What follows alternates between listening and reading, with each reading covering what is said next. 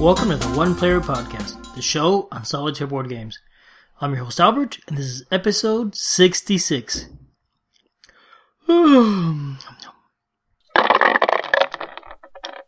Hey everybody, welcome to an exciting episode of the One Player Podcast. In this show, I am going to review the game Onirim, which I reviewed. This is the first game I actually ever reviewed. This is, however, the second edition, a new and improved edition. And not only that, I'm going to be doing an interview with the designer, Shady Torbay. So let's go ahead and look at the news and get that out of the way. First up, there's going to be a digital edition of Infection, Humanity's Last Gasp. This is the solitaire game by John Gibson. It's published by Victory Point Games. There's now going to be a digital edition for iPhone and Android, I believe. At least iPhone at first. Actually, I'm sorry. It's for PC, iPhone, and Android. The scheduled delivery date is in December, so that's just around the corner. Second up, Fantasy Flight Games has announced a new expansion for Elder Sign. It is called The Gates of Arkham. In this one, you're now going to explore the city of Arkham and not just stay inside the museum. It actually sounds a lot like it's trying to make this Arkham Horror. There will be gates at various locations. You don't know where the gate is exactly, where it's taking you until you flip the card and see it. There are encounters at the different locations, which is, again, familiar and sounds a lot like the encounters in Arkham Horror. You flip a card and then you find out what the encounter is. For example, you could go to the Silver Twilight Lodge and end up joining them. There are now skills, which are permanent benefits that you could gain. There's 8 new investigators, which is nice. There's 4 new ancient ones. Expected release date is in Q1 2015. The Aaliyah game Las Vegas is getting an expansion called Las Vegas Boulevard. That will actually support 1 through 8 players, so now you can play Las Vegas Solitaire. I don't know anything else about that one. And the final bit of news is a game on Kickstarter called Dragon's Ransom. It's interesting because it's a reverse dungeon crawl game. It could be played solo or co-op, and this is basically where there's heroes attacking your dungeon and you need to defend it. Okay, that's it for news, so let's go ahead and jump on forward into the interview. Alright, so today I'm talking to Shady Torbay, designer of Onirim, as well as a few other games in the Oniverse, Urbion, and 2 others that are not out yet, Castellon and Sylvion. Hi Shady, how are you doing? I'm fine, thank you. How are you? I'm doing really good. Thank you for coming on. I'm really, really excited to talk to you, especially about Onirim. Well, thank you for having me. Yeah, you got a brand new edition of it out. Yes, coming this week in Essen. Okay, so it'll be officially released at Essen? Yes, I think so. Okay, do you know when it'll be available elsewhere? I suppose I haven't checked on the Z-Man Games internet site, but I think it's planned for now, actually. I suppose it will be available, very soon in the States and everywhere. Okay, excellent. So this game is very unique theme. You know, you're traveling through dreams. What inspired you for that theme? I really can't tell. When I started thinking about doing a series of solitaire games, the first idea I got is you are lost in a labyrinth. You have to find the doors, and you're not alone. There's some kind of menace of threat that you must escape.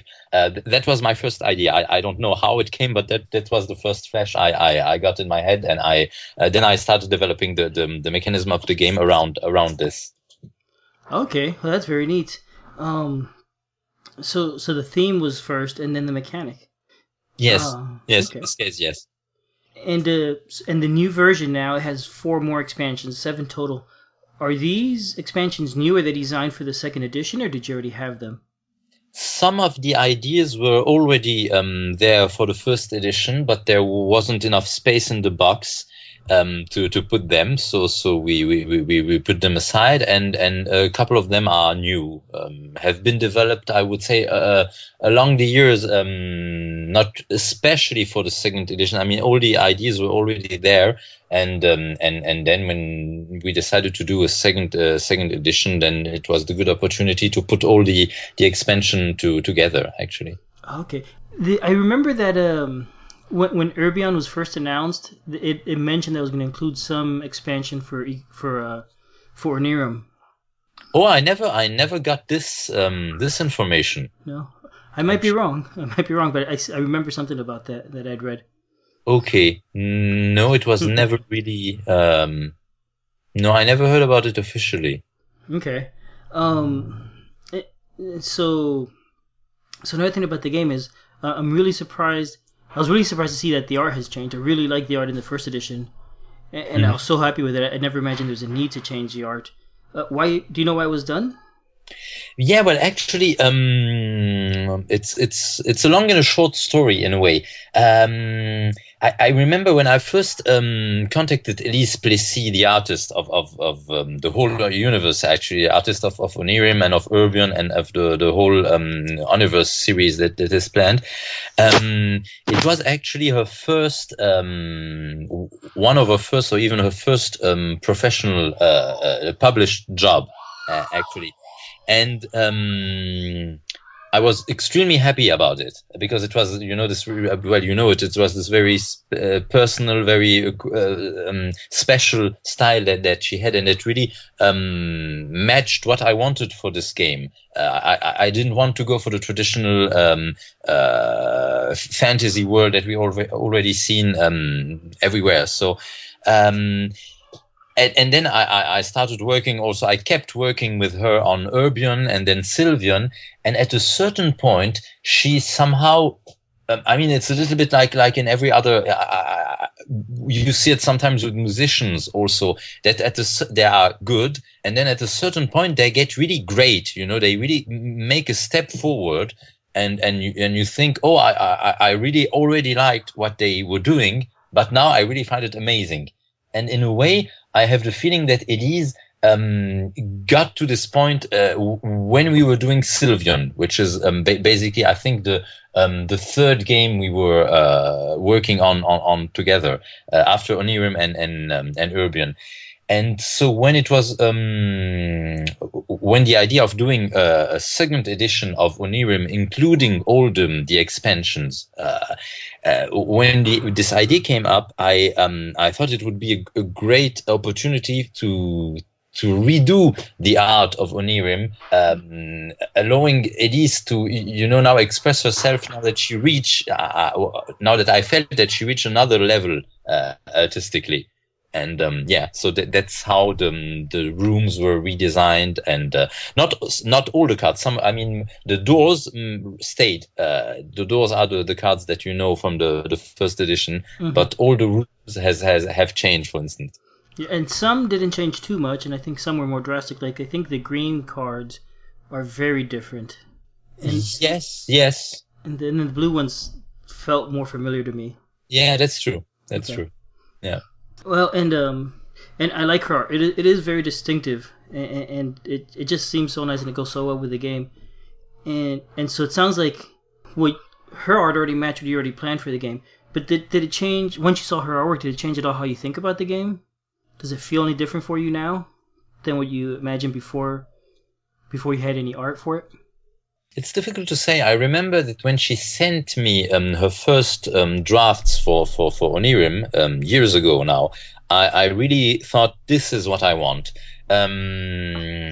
And what is extremely interesting is that we work quite closely together when I have an idea of a prototype. When the prototype is already have been play tested extensively and it works, then I go to the next step and I ask her to do some art for it, and then we do this back and forth. I send her an email. I said, okay, this could be the next game of the series. I have this and this in mind. What do you think? And then she answers either by just answering, yeah, this is a good idea. This I like it less, or could we do this? Or she simply sends drawings, and then we play this back and forth game. I think, oh, I like this drawing. This wouldn't work as good, and so the art we developed the ideas together in a way. So it's really how can I say, embedded in the process of the visual conception of the game. And now, so now I don't think I could really imagine a game of the universe without her working on it. That's neat. Okay, yeah, it sounds like it was very, very collaborative project. It's very nice. I really, really enjoy a lot doing this. The second, the first process is obviously doing as ugly, as cold a prototype as I can. Working on PowerPoint, so it's as unsexy as you can imagine. It's really just geometrical forms, so I can really play test it and make it play test without anybody being positively influenced by the art. Saying, "Oh, it's not working that well, but it's so cute." I never get those kinds of reaction because the prototypes are really ugly and just functional. And as soon as I see that it's really working as a mechanism, then I go to this phase, and this phase is absolutely amazing. Giving a really physical presence to a game that to a game idea that is otherwise abstract, although it can come from a very concrete idea. As for Onirium, I first have the theme, and but then even if I have the theme to begin with, I then go for a totally abstract prototype to not influence myself and the playtesters. I see. Okay. And this new edition, it's such a pretty edition with the Onimiipo and the way the rulebook is, and the way when the box opens you have that nightmare in there. It's just really pretty looking game. Yeah. Was that your idea, or is that something like Z-Man said, "Hey, let's try and make this different or nicer"? Actually, this is basically. Sophie and Zev, Sophie Gravel and Zev Schazinger, they had this idea. Sophie really was behind this idea to reissue the games of the Honorverse in a very pretty edition. So this is really what she wanted, and we had a big series of workshop about how we would do a very nice looking series of game. And it's actually Philippe Guérin, who is the main graphic designer at F2Z Entertainment, so Philosophia and Z-Man Games, who came up with the idea of this box, and he did the graphic work around it. So I'm very, very happy about what he did for this game. Okay, yeah, he's done a fantastic job. The Onimiipo, I guess, which is what I've been calling them. I don't know what you call the little nightmare guy, or the little. That's a great name. That's a great name. Okay.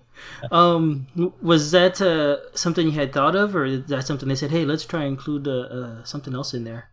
That was, I think, Sophie's idea. She said, "I want to have a meeple of the Little Nightmare for the yeah. He's great. Yeah. So with all the different expansions, do you have a favorite expansion at all? I imagine it would be hard to pick. Oh yeah, it's really, really difficult to say.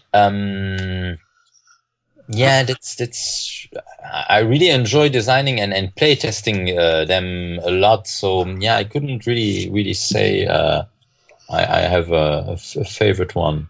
Yeah, I'm finding they're all my favorite as I'm playing them. It's like, oh, this is working really great, and then I try a different expansion. Oh, I like this one a lot. So it changes back and forth. That's a good sign. Yeah. Okay. So let me ask you about Urbion. You mentioned that that your games are all getting a new edition. Is that going to include Urbion then? Is that going to get a nice deluxe edition, I guess? I really hope. I'm now a little bit in the position of if I can compare to a creator of a TV series. I have a narrative arc for the whole series and for each season, and obviously it will depend a little bit on the ratings and on the on the audience of the series if the network is going to commission the next seasons. So now we have planned Onirium, then Sylvian, and then Castellion. And if the series goes on, then it is of course a project to give a beautiful expanded edition to Urbion also. Okay. So how many seasons do you have planned at this point in your head? I'm a little bit superstitious, so okay, fair enough.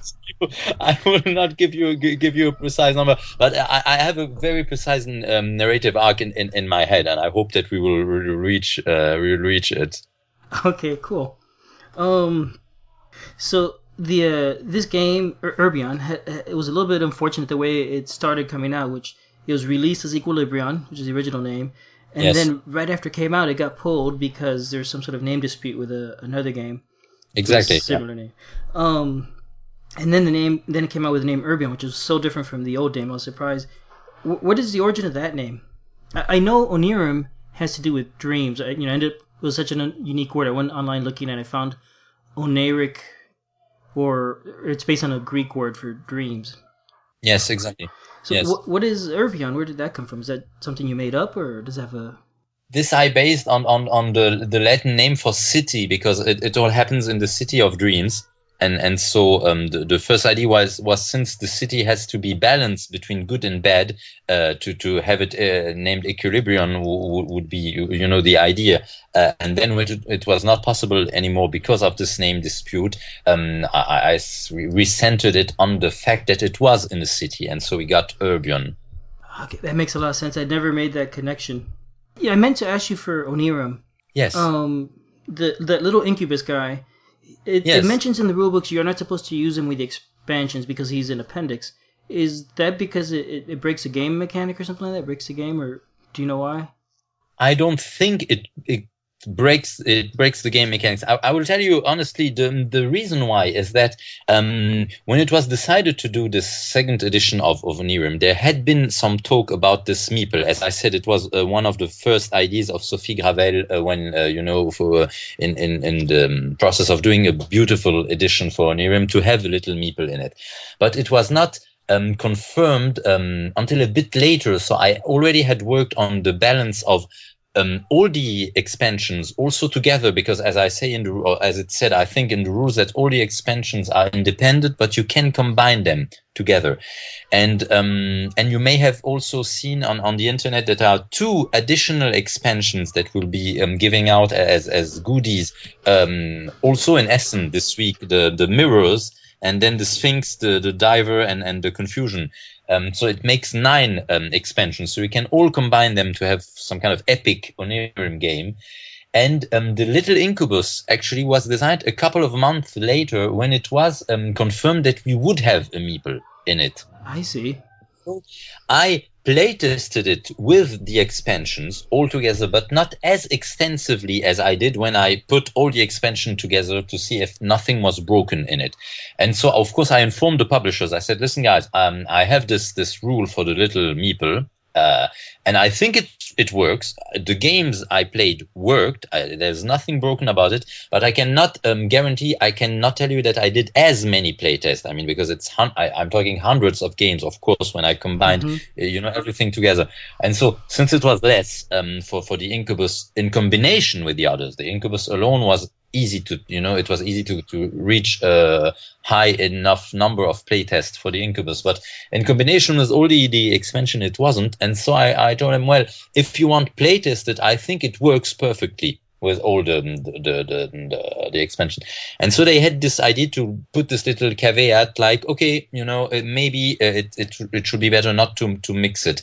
I think it's really worth trying. I personally hated when a game designer and publishers give something untested to us, me as audience, because I'm also obviously an avid gamer. I mean, I play a lot. I play a lot of solitaire games also, and so I don't like to feel that I am a playtester in a way when I buy a game. And so maybe that's why also they put it like, okay, this is how we are 100% sure it works. And but of course, as unofficial note, I would say I really think it isn't broken, and it's worth trying, especially if you play Epic Onirim with the 9 expansions, because then it can become a very harsh game, and the Little Incubus can be a nice help.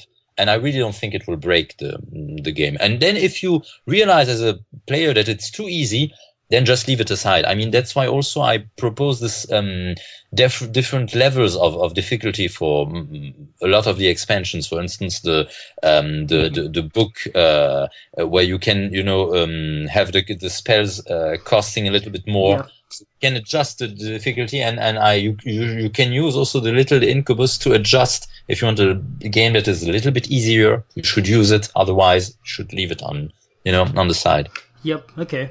That makes sense. Well, so there's 2 more expansions. That means there's now, excluding the Little Incubus, there's 512 different ways to play the game.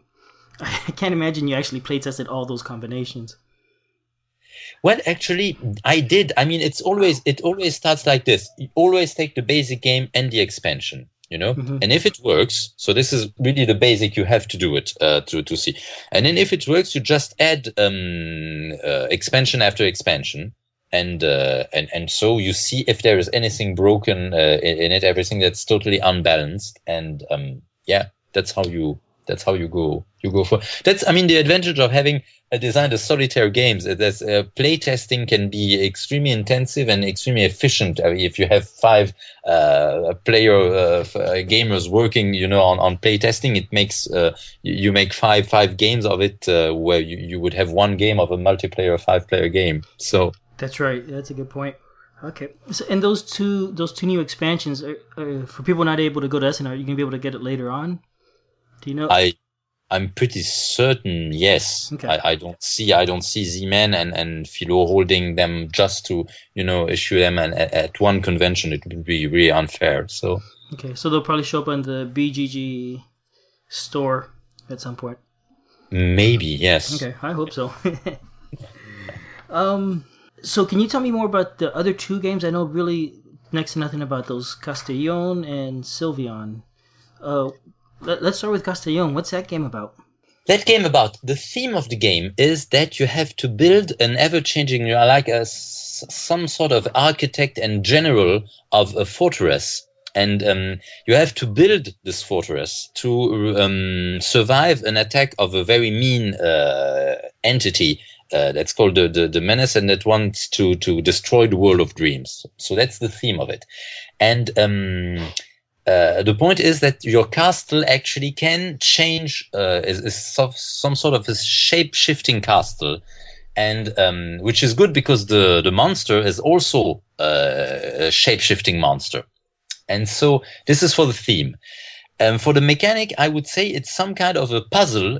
How do you say it in English? Jigsaw puzzle. Okay. Yeah. Where all the pieces can fit next to one another. And there is no predetermined form. It's not that you have to do this image before. It depends on the monster you will have to face. And some kind of defense will be more efficient against some avatars of this monster. So it's a tile-laying game. You lay little tiles that represent a part of the castle. And you have 4 kind of defenders for this castle. And if you combine them in a good way, for instance, if you put 4 defenders of the same type, one above the other, you are building a tower in your castle. And this, for instance, allows you to see what kind of monster is coming and to defend against the flying monsters. So I'm of course doing a very short and a little bit brutal, how do you say, condensation of the rules. But this is basically how it works. And you can also discard the tiles instead of playing them in your castle, and then you trigger an effect depending on the dream, on the defender you discarded. So, and all this to help you build the most efficient castle against this or this type of monster. Okay, that sounds very neat. When's this game expected to be released?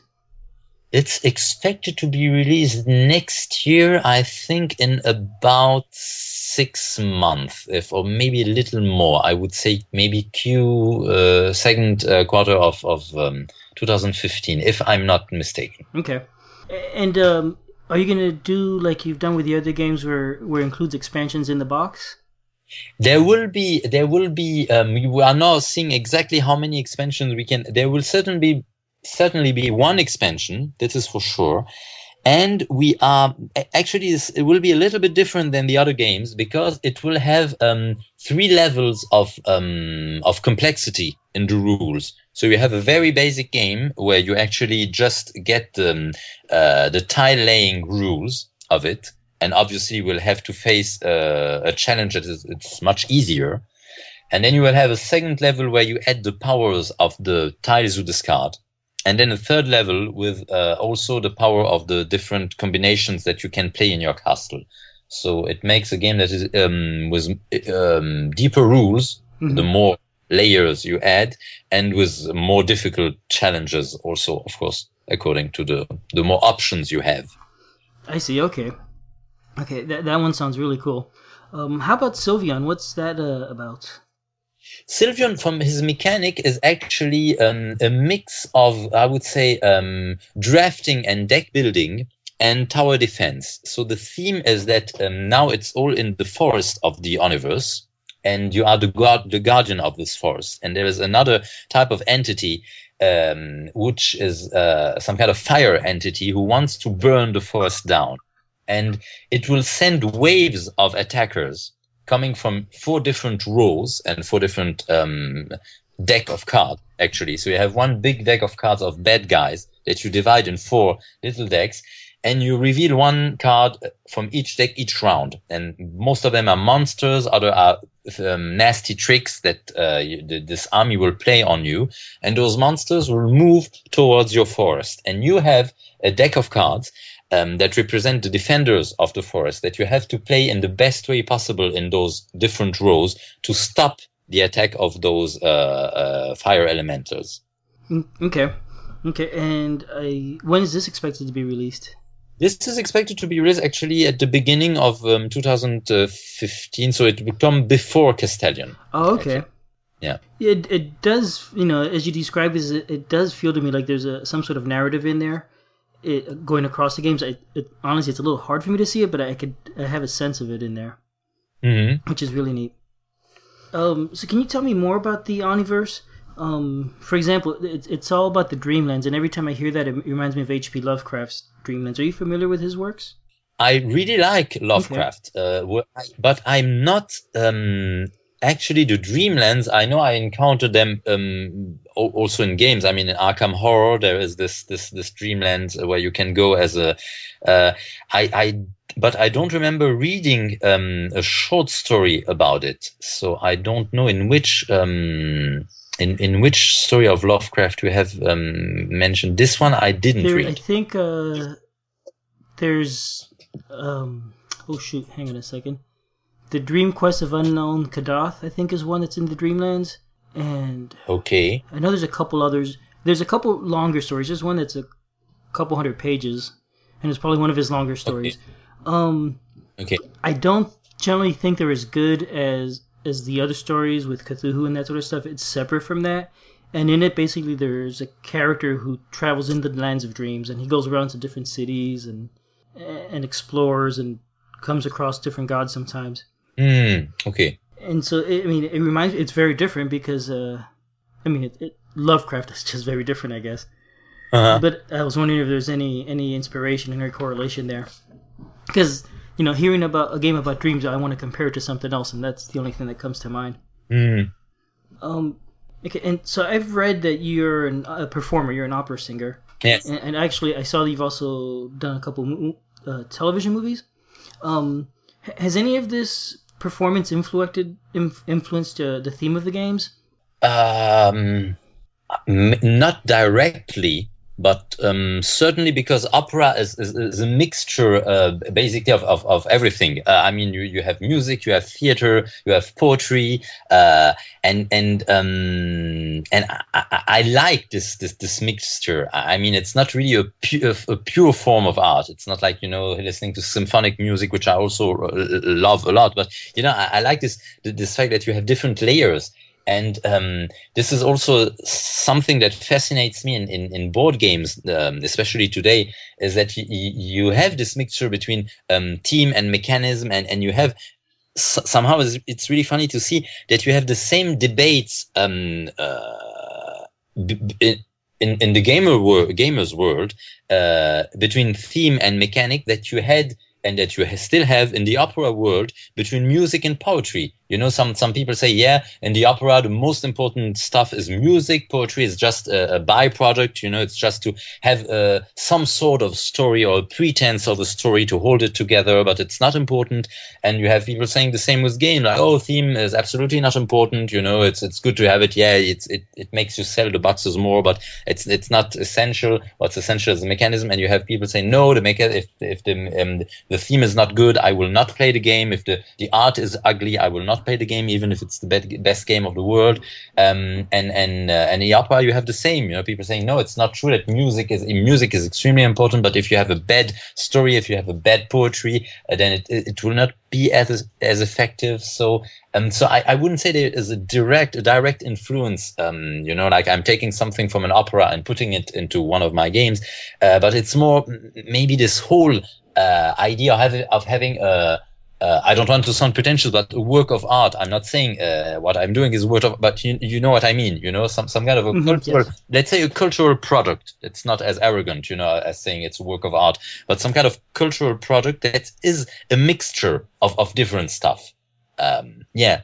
So maybe that's the relation. I do see what you mean. You know, I guess my experience with opera is I haven't watched or listened to many operas, and they always seem to be in a different language than the ones I understand. Yeah. So when I'm watching them, I don't really understand a lot of what's going on. It sort of feels like a dream. Mm. Yeah. So I guess that made me think about that. You know, I'm sure that being that you're an opera performer, that probably is a horrible statement to say. Oh. No, really not. No, really not, because this kind of not realistic quality is, of course, essential to opera. I mean, there's nothing more absurd. You know, there's somebody who's hurt, you know, and he starts singing. You would say, "What the?" You know, and this dreamlike quality is probably what we want from the opera also. I mean, it's at the same time extremely, how can I say? I wouldn't say realistic, but in a way it's really concrete, you know, especially if you go to a live performance, you have somebody who's, you know, sweating like a couple of feet away from you, you know, and singing, producing this sound. So it's really, I would say, almost animal, you know, it's really something that's happening right here, right now. And at the same time, it's not realistic at all. It is totally, I wouldn't say abstract, but yeah, totally unreal. And maybe we could say also that somehow playing games, it's similar. You know, we have people fighting and having very strong emotions around pieces of cardboard and you know, and wood. And still we are totally riveted, you know, by it, and we feel betrayed or exhilarated or happy, you know, just because we managed to move this piece of wood, you know, on a piece of cardboard. And still the you know, this can maybe there is no, I really understand what you're saying actually about this stuff. Okay, cool. Have you ever considered making any multiplayer games? Actually, I had some project. I still have some project. I'm now so taken by this Universe series that I haven't pushed the other project that far. So I'm not excluding it. But that's true that in a way my desire of doing this Universe series started in a very egoistical way. I wanted to have games, modern games, to play by myself when I was, you know, on travel, because for my job, obviously, I travel a lot, and I don't always have single colleagues who want, you know, to are interested in board games. So I wanted to have solitaire games, and and so that's why I started the series actually. Maybe I feel a little bit less frustrated about multiplayer games because there are so many good ones that I don't feel maybe the urge to design or to push one as urgently as I had for solitaire games. Maybe it will come one day. I don't know. Okay. You know, it's true what you're saying. That there, I think when you first started designing, I guess I don't know when you started designing, but the Onirim came out in 2010. Yeah. And at that point, there weren't many solitaire games that you actually could travel with. There wasn't very much choices at all, huh? No, really. Very little. Very little. And so it sounds like the Omniverse it's always going to be solitaire games, well, at least at this point. Yeah, I mean, solitaire, or what I really enjoyed also very soon in the process, and it started actually with Onirim, is designing the two-player aspect of it, the cooperative two-player.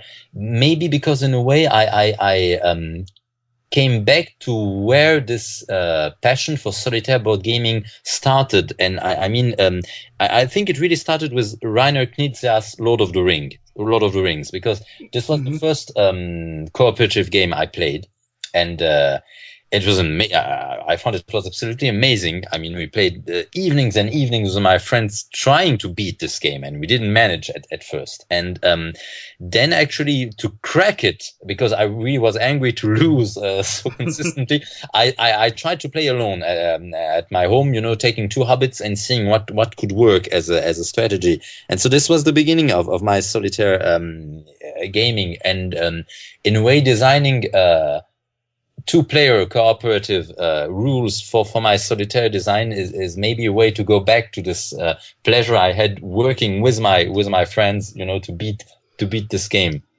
Yeah, okay. I tried playing Onirium once 2-player, and it didn't work out too well that time. I think I did a real bad job of explaining the rules, and I never went back to try it again, but I really should. Okay. I need to convince my wife to play the game. So I guess I don't have any other questions for you. Okay. All right, then. Thank you very much for coming on. I've really enjoyed playing Onirium, and I can't wait to see it when it comes out and how I'm sure it will do. Thanks. And congratulations on getting this second edition published. Thank you very much. Well, I hope you enjoyed that interview. I haven't recorded it yet. That will probably be happening. That should be happening tomorrow. So unfortunately, I can't comment on it, but I am really looking forward to it. So I am talking about Onirium 2nd Edition today. This is a reprint of the game that came out in 2010 with some new added expansions. It is the same basic game. The main difference really is that it now includes 7 expansions instead of 4, as well as an appendix, which is basically a mini expansion. So this game was designed by Shady Torbe. This edition is released in 2014. It should be available really soon if it isn't already. The art is again by Elise Plessis, and the graphic design by Philippe Guérin, if I pronounced that correctly. My guess is I didn't. I hope I did. So Onirium is a game in which you're traveling through the dreamlands. You are trapped in dreams and you're trying to escape. You're basically, I guess, trapped in a labyrinth, and you're going from room to room, looking for the doors of the way out. And your goal in this game is basically to find the 8 doors and escape. Now, this is the first game in a series called the Oniverse. I don't know that it was intended as a series when the first game was made. I think the name came up because of Onirium. However, there are currently 2 games, and 2 more should be released. So this is a bit tricky of a review because I've already talked about it before, so I kind of don't want to repeat everything I've said in the past and just say, go listen to the first episode. Then again, it was the first episode, and I probably don't want to put you through that. So let me tell you a little bit about the game, and if you really want to know more, probably go back and hear that first one and get my opinions of it 3 years ago. So this is basically a card game. It's a hand management game. You basically have a deck of cards, and I think it's about 100 or so cards. I'm not sure the exact number. And there's 3 types of cards in the deck. There are locations, there are doors, and there are dreams. The locations come in 3 types.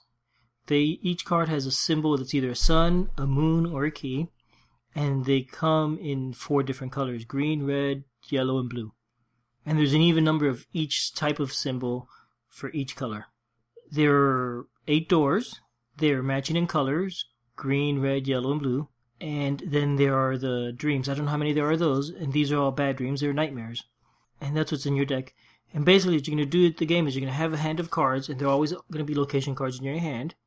And you're going to play one to the table, and then draw a new card. And you're going to keep repeating this process.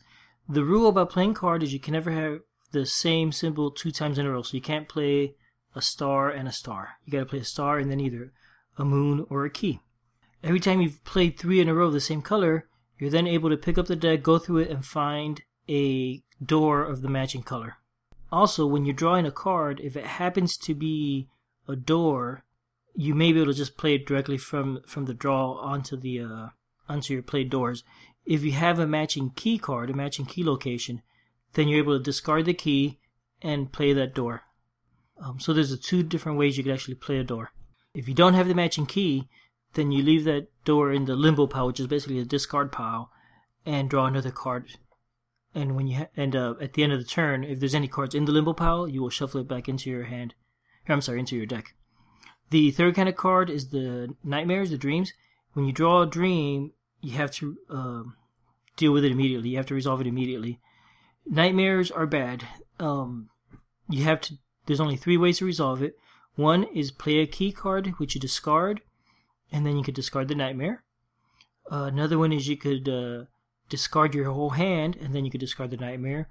Or you could draw 5 cards from the deck, put any nightmares and keys in the limbo pile, and discard the rest out of the game.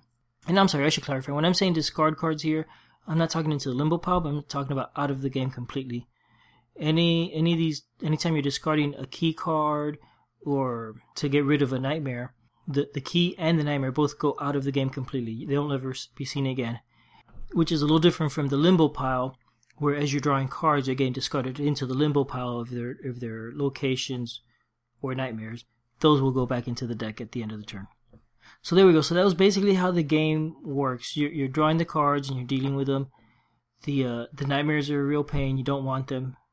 And it's a hand management game. It's very simple and very fun and plays very fast. And it's a really neat game, honestly. One more thing I didn't mention about the key cards. If you have a key card in your hand, you could choose to discard it out of the game, and then that lets you draw the 5 top cards from the deck. You then discard 1 out of the game, one of those 5 cards. Hopefully there's a nightmare, and then you get rid of that.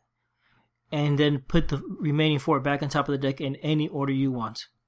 That is actually a large part of the strategy of the game, is how you use those key cards and when you decide to look at the top of the deck. At least I think it is. So here you go. That's a basic game of Onirium. It's pretty straightforward, pretty simple, plays really fast. Now, as I said, the box actually brings 7 expansions, and they range in probably something like from 10 to 20 cards each. So each of these expansions changes the game in a different way. They all generally introduce some sort of new mechanic. Most of the expansions, if not all of them, have new cards you can put in the deck, maybe a new type of dream, some more door cards, or more location cards. New types of location cards. Some include different things, like the towers, which actually are, I believe they're considered locations, but they're played separate from your location cards you're playing to find keys. But let me get into the expansions a little more. Let me tell you about each one in order. So the first is the Book of Steps Lost and Found. I like this expansion a lot. It has 8 gold cards. They basically match the 8 doors that you're trying to find. And you shuffle these up and then play them on the table face up at the start of the game. And you now have to find the doors in that order, which is much harder than before. In the normal game, it doesn't matter what order you play the doors. Besides that, there's also a spell card. You could now use the cards that you've discarded out of the game to cast different spells. There's 3 different spells, and one costs 5 discard cards, the other one costs 7, and the other one costs 10. The most expensive one lets you discard, when you draw a dream, lets you just discard it straight away without having to resolve it any other way. And the other ones another one lets you change the order of the gold cards, and another one lets you draw cards from the bottom of the deck and put one on the top. So all these give you a little more to work with. The gold cards make the game tougher. The spell cards give you more options. And it's a neat expansion. I really enjoy this one. The next expansion is called the Glyphs. Now this is one of the new expansions. The first new one. The last one was actually the original expansion. This one has a new location type. It has a different symbol. It has a spiral in the corner. And there's 4 more door cards. If you play with this expansion, you're now trying to find 12 doors instead of 4. And if you're using it with the books, what was it first? If you're using it with the Book of Steps Lost and Found, that first expansion, there's also 4 more gold cards. So I like this one a lot too. I enjoy the fact that there's a lot more. It's a bit weird having to find 12 doors, and I'm finding that very challenging, but I really like the new location cards. The next expansion is called the Dream Catchers. Again, this is a new expansion. This one has 4 new dream cards, a new type of dream. These are lost dreams. And then there's 4 Dreamcatcher cards and 2 failsafe book cards. This one I think is one of the most strange expansions. When you start the game, you shuffle the dreams into the deck, and you set the Dreamcatchers to the side, and then the 2 failsafes. As you're playing the game, whenever you draw cards and put them in your limbo pile, basically the dreams or keys. At the end of the turn, instead of shuffling them back into your deck, you put them next to one of the dream catchers. You pick a dream catcher that doesn't have cards, and you put it with that one. Now, there's only 4 dream catchers, so they're going to start filling up. If the 4th one fills up and you need to put a card next to Dreamcatcher again, that's bad news. You're going to put all the cards back from the Dreamcatchers into the deck and discard one of the Dreamcatchers. There's only 3 left now. So the whole point of this expansion is you need to catch those 4 new dreams, and at the end of the game, they each need to be by the Dreamcatchers. Now, if you're lucky, you might have them all on the same Dreamcatcher, and the others are extra, but more likely than that, they're split out amongst the Dreamcatchers. The 2 failsafe book cards, what those do is basically let you use one up, and it lets you take the cards from the Dreamcatcher and put it back into the deck. So buying you a little more time. And there's more rules about how to take cards from the Dreamcatcher and stuff like that. This is a neat expansion. It's really, I think it's a little bit weird, but it's cool. And it's tough. I haven't really figured this one out yet. The next expansion is called the Towers. This is one of the original expansions again. In this one, you have a bunch of tower cards. There's 3 in each color. And the goal of this one is at the end of the game, not only do you have to find all the doors, but you have to have played the 4 tower cards. Or, I'm sorry, you have to have a row of 4 tower cards played to the table, which is separate of your location cards. And you have to have at least one of each of the towers in there. There's some restrictions on how you place these, in that they have symbols on them, and the symbols can't match, just like with normal locations. But if you also have the option of using a tower to look at the top of your deck. So there's 2 ways to use a tower. You just have to keep in mind that you have to have all 4 colors on the table at the end of the game, so you don't want to use them all to look through your deck. I've lost the game because of that more than once. So I like this expansion best when used with others.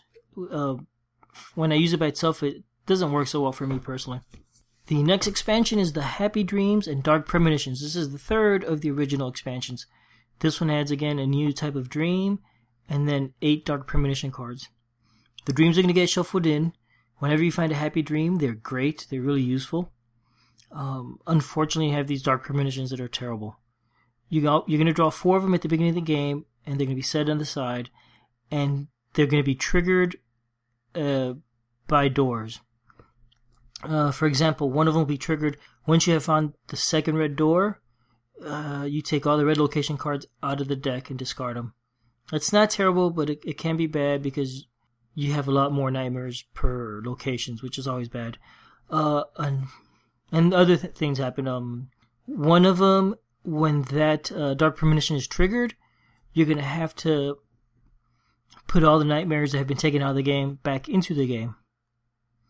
Another one makes you take a card, one of the doors that you've already played, and put it back into the deck. So now you have to redo that door. So it's they're very frustrating when they get triggered. Now, fortunately, the Happy Dreams can help with that. Whenever you draw a Happy Dream, you could get rid of one of these Dark Premonitions. It's out of the game, and now you don't have to worry about it. If you don't do that, you have a couple other choices. You could draw the top 7 cards from the deck and discard as many of those as you want, put the rest back on top in any order. That's great if you happen to know that there's a bunch of nightmares coming because you just looked at the deck with a key. Sometimes you could actually manage to work that in order. The other thing you could do with this is go through your deck, find any card of your choice, and put it on the top of the deck. Basically use it next. I like this one. The premonitions are frustrating and challenging and a bit stressful, honestly. And the Happy Dreams are great. And the Happy Dreams go great with that. This is a neat expansion. Okay, I hope you don't mind me going through all these. It's a lot of them. Number 6 is called Crossroads and Dead Ends. I like this one a lot. This one adds some new location cards. There are the same basic symbols, but these are basically wilds. They could be any of the 4 colors. Helps a lot in playing the game. Because now, when you're playing the game normally, you're drawing and drawing, hoping for just the right color. It's never there. When you have a wild, hey, great. It's always the right color. Now, you notice there aren't any expansions that are just helpful. They all have something bad. This one has 10 dead end cards. I like these a lot. The dead ends, basically, when you draw one into your hand, they're location cards that you can never play from your hand. So they're just going to sit there and start clogging up your hand, and if you have a lot of location cards, if you have a lot of dead ends, you don't have space for many useful location cards, which is going to limit your choices when you're playing. I really like that. Now, you can deal with it if you could always choose to discard your entire hand to get rid of all the location cards, which is usually unfortunate and painful because you always want to keep some of the other cards. You always feel like you're saving your cards for something. So I like that feeling of that. On the other hand, I like how the dead ends work. I feel they don't gum up my hand as much as they should have. I always seem to be able to deal with it better than I expected. Though I haven't won with this expansion yet, so maybe I'm wrong. And the final expansion is called The Door to the Oniverse. I wonder if that's Oniverse. Yeah, it's probably Oniverse. The Door to the Oniverse. This is another interesting expansion. What this adds basically is a bunch of denizens. These are entirely different. I don't think these are... They might be dreams. I don't think they are necessarily. They'll go into your deck. When you draw a denizen, what's going to happen is you could choose to buy that denizen, and you have to discard a card from your hand, and then you play that denizen in front of you, and you hold it there until you choose to use them. There's 8 different types of denizens. I assume it's 2 of each because there's 16 total, and they do different things. One lets you play 2 cards with the same symbol in a row, which is really handy if you have a lot of... And that's something that's useful a lot of the time. Another one lets you look at the 5 top cards on the deck and put them back in any order. It's sort of like a key, but without the discard. There is a mirror. It lets you put a nightmare that you just drew into the limbo pile without resolving it. So it gets basically by your little time. And so there's 8 denizens. They do different things. There's also one Door to the Oniverse card, which is basically another door you need to find and resolve. So this is a wild card door, so you could resolve it with any color. You don't, like for example, if you're using a key, you could use any color key. And actually, you might not be able to use keys for this if I remember right. So those are the 7 different expansions. Again, they're all neat, and they're all very different. And what's neat is you could mix and match as you like. You could choose to use any 2 expansions to play, or 3, or however many. You could use all 7 if you want. Well, when I've got the first Onirium, and with the 3 expansions, there's basically 8 ways to play. It's exponential. Each expansion doubles the number of ways you could play. With 7 expansions, you can now play 128 different ways, 128 combinations of expansions, or no expansions at all. So this game is gonna last you a long time. It's gonna have a ton of replayability because of that. And what I did with the first one is I started with just a basic deck. I kept playing until I felt comfortable beating that, and then added one of the expansions and played that until I felt good with it. Then tried the next expansion, and eventually tried every possible combination until I'd won it and thought I was doing good. Some combinations are definitely easier than others, and some are harder. I haven't been methodical with this edition, again, because there's so many ways to play. 128, honestly, most people don't think play any game 128 times. I did go ahead and try all 7 expansions at once. It was a bit crazy. It was really hard. It felt very epic. I did horribly. I think it'd probably be interesting if you're familiar with the game, but I will say it is extremely hard to shuffle, so you're going to need a lot of patience with that. It almost might be worth getting a card shuffler, though I will say I had a card shuffler before, and I used it with my first Onirium, and it's messed up the color on the edges and marked the cards a lot. Probably not really... it's probably not a big deal if you don't mind that. But if you start mixing in expansions in and out, you're going to find that the base cards were more out than the expansions probably. So it'll be obvious which are the expansion cards. So I don't know. You may want to sleeve them. If you do, all the cards unfortunately don't really fit in the box. Another thing I like about all the expansions is that a bunch of them, I don't know about a bunch, but definitely 2 or 3 of them, have difficulty levels. So you could adjust it and make it a little harder, a little easier, depending on how you feel it's working for you. And that again just adds to replayability. You could tweak it by making one expansion a little bit harder and another maybe a little bit easier, and just see how that works out. And it's just so variable. It's just amazing. Now, one thing that's really interesting, especially now with the 7 expansions, is that a lot of the expansions work off each other very well, and you find you have more ways to deal with things. For example, the Crossroads and Dead Ends expansion, you got those cards that gum up your hand already mentioned, right? The Dead Ends. Some of the expansions actually give you other ways to get rid of those cards. So there is a nice interplay between the different expansions. And so the other thing is, in this game, is the appendix, which is it's just funny. It's basically a little rare big meeple, an Oni meeple, I think, and it looks like the guy from the box, the Nightmare, but it's actually the little Incubus, which I found confusing because I guess I think of the Nightmares as bad, and the Incubus looks like a nightmare, but then if you go play Urbion, the next game in the series, the Incubus are good and the Succubus are bad. But whatever, that's fine. This is basically a little mini expansion and has 3 ways to play. One will make the game easier, another one I think medium, and the last one harder. The first level is called the New Dreamwalker. If you're playing at that level, all it does is once you're in the game, you could use that guy to resolve a nightmare without having to play any cards or anything else. It's just an extra way to resolve a nightmare. In the medium difficulty, the Apprentice Dreamwalker, same thing. He'll let you resolve nightmares, but it's a little trickier. You now have to play a card to him from your hand, and then later on you could use that card to resolve the nightmare. And the third one's even tougher. You could play 2 cards from your deck to under the little Incubus. Now there are just location cards, so if you, for example, draw a couple of nightmares, they'll just go straight to limbo and you keep drawing until you get location cards. I have found that anytime you have something to blindly draw location cards to discard is a bad thing, because it seems every time I choose to do that, that's where my keys go. And keys are so critical in this game. I haven't played with the appendix yet. According to the book, it's really not meant to be mixed with the expansions. That's why it's an appendix. I don't really see why not. Yeah, I don't see why not, but, you know, if you get bored of the 120 different ways to play, I guess you could try adding that in and then see what happens. So there you go. I've given you a rundown, a very fast rundown of everything in the game. I love the first edition. It's just a fantastic game. And now this one gives you so much more. So it's really hard to find anything to fault about it. For me, the only drawbacks are, one, it comes in a bigger box. I like the size of the first expansion, but there's no way you could fit all this into that size box. And I dislike the cards are not a linen finish. The older edition was. These are smooth. They work fine and they're great. But I was so used to the other ones that I really enjoyed the texture on them. If you have the first edition, don't let that be a detriment. Don't let that stop you from considering getting this game, because it is such a beautifully produced game. The first thing you notice when you open the box is their inside is what looks like a nightmare. And it's basically an inner flap in the box.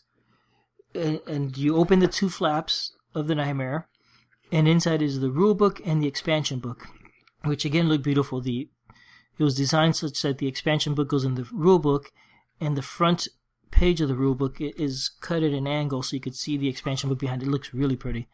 When you take that out, you have all the cards below, and the Oni meeple is sitting in the insert, which is, I don't know, it's sort of feltish plastic. I don't know what that material is exactly. It's got such a nice texture. Such a well-produced game. Obviously, Z-Man has really spent a lot of effort and thought into making this the nicest game they could, which is really exciting because it means they're really interested in continuing this series. I can't wait to see the next 2 games.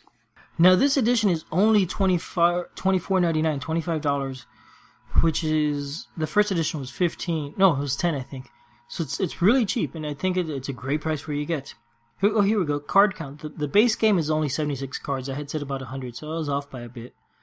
The expansions total up to 93 cards. And they range between something like, I guess, 9 and 20 cards. So there you go. I think this is a fantastic game. Definitely worth owning. If you're a fan of the first one, seriously consider getting it. If you've never tried it, I would really pick this up. I couldn't recommend this game highly enough. It's a fun game. It's a very light game. It'll leave you thinking, and there's just so much variety and so many different ways to play with it that you can't go wrong. Well, that's the end of today's episode. If you'd like to contact me, you can find me as Fractaloon on BoardGameGeek, or you can email me at oneplayeralbert@gmail.com. You can also post comments on the Podcast Geek list on BoardGameGeek, or come visit the One Player Guild on BoardGameGeek for comments and discussion and whatnot. The intro music is copyright Angus and is protected under a Creative Commons license and can be found at jamendo.com. The show is published under Creative Commons Non-Commercial Share-alike license. Thanks for listening.